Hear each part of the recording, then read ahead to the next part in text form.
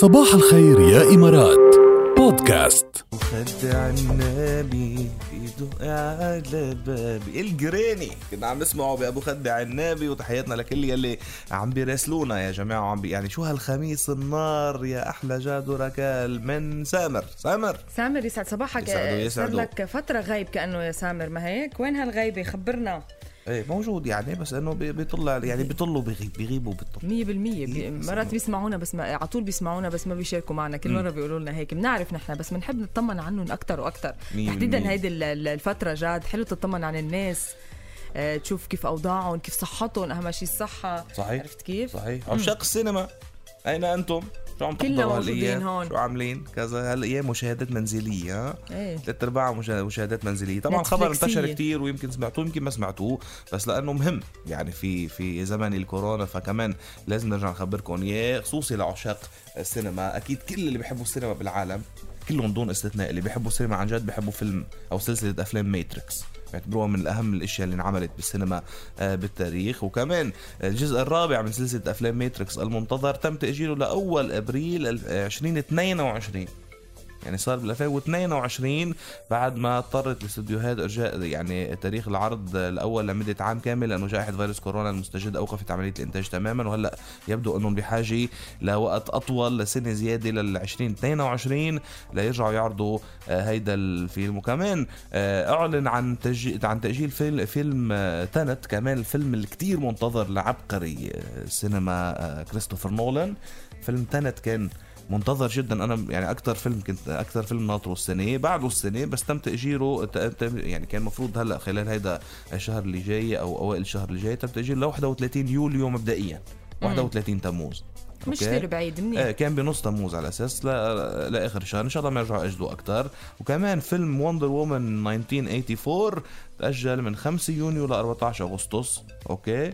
وكمان يعني فيلم جولتنا فيرسس كونغ كمان المنتظر رح كمان يحددوا تاريخه لاحقا، بس يبدو أنه رح يتأجل ل 21 مايو 2021. في تأجيلات كتير، حتى كمان أكيد خبر سمعتوه كلكم الأوسكارز السنة الجاية ما حتكون بفبراير مثل العادي، يبدو حتكون بأبريل كمان، رح يأجلوها شوي. خلينا نروح جاد على أوروبا، لأنه أطلقت المفوضية الأوروبية موقع إلكتروني وتطبيق لمساعدة الأوروبيين اللي بيرغبوا بتمضية عطلة بدول أخرى من الاتحاد الأوروبي. وهذا الشيء بيخليه عبر التطبيق أنه يرد على كل الأسئلة المتعلقة بكوفيد 19. بنعرف أنه رفعت الحظر، بطل في كتير قيود مفروضة هونيك، بس عطول بيكون السياح عندهم أسئلة، مثلا أي مكان مفتوح أي مكان مغلق، شو المأكولات الموجودة، شو الأكتيفيتيز الموجودة. فكل الأسئلة اللي بدهم يعرفوها عن الأماكن، عن الفيروس، عن كل شيء بيلاقوه على هيدا الموقع مع التطبيق كمان بنفس الوقت.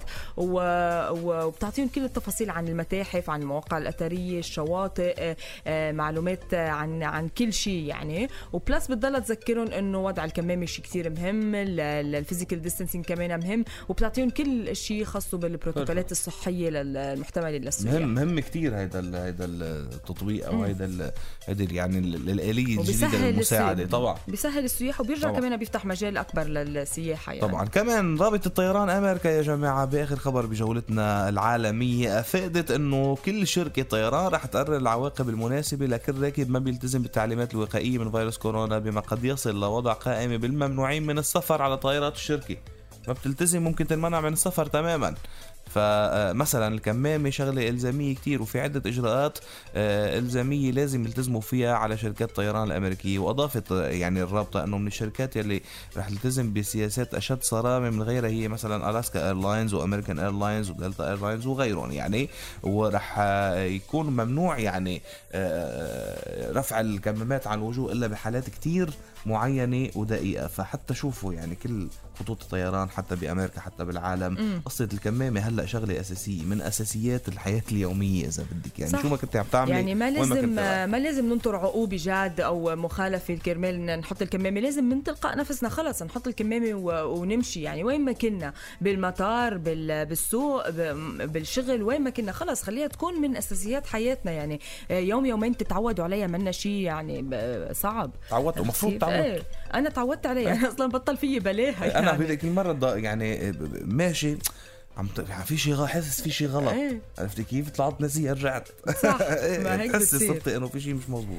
اذا مزعلين حدا يا جماعه رضوه. هلا رح نسمع محمد حمائي رضيني، كتير بحبها هالغنيه، حلوه كتير. ورح نسمع كمان اغاني تانية. خليكن معنا على السمع.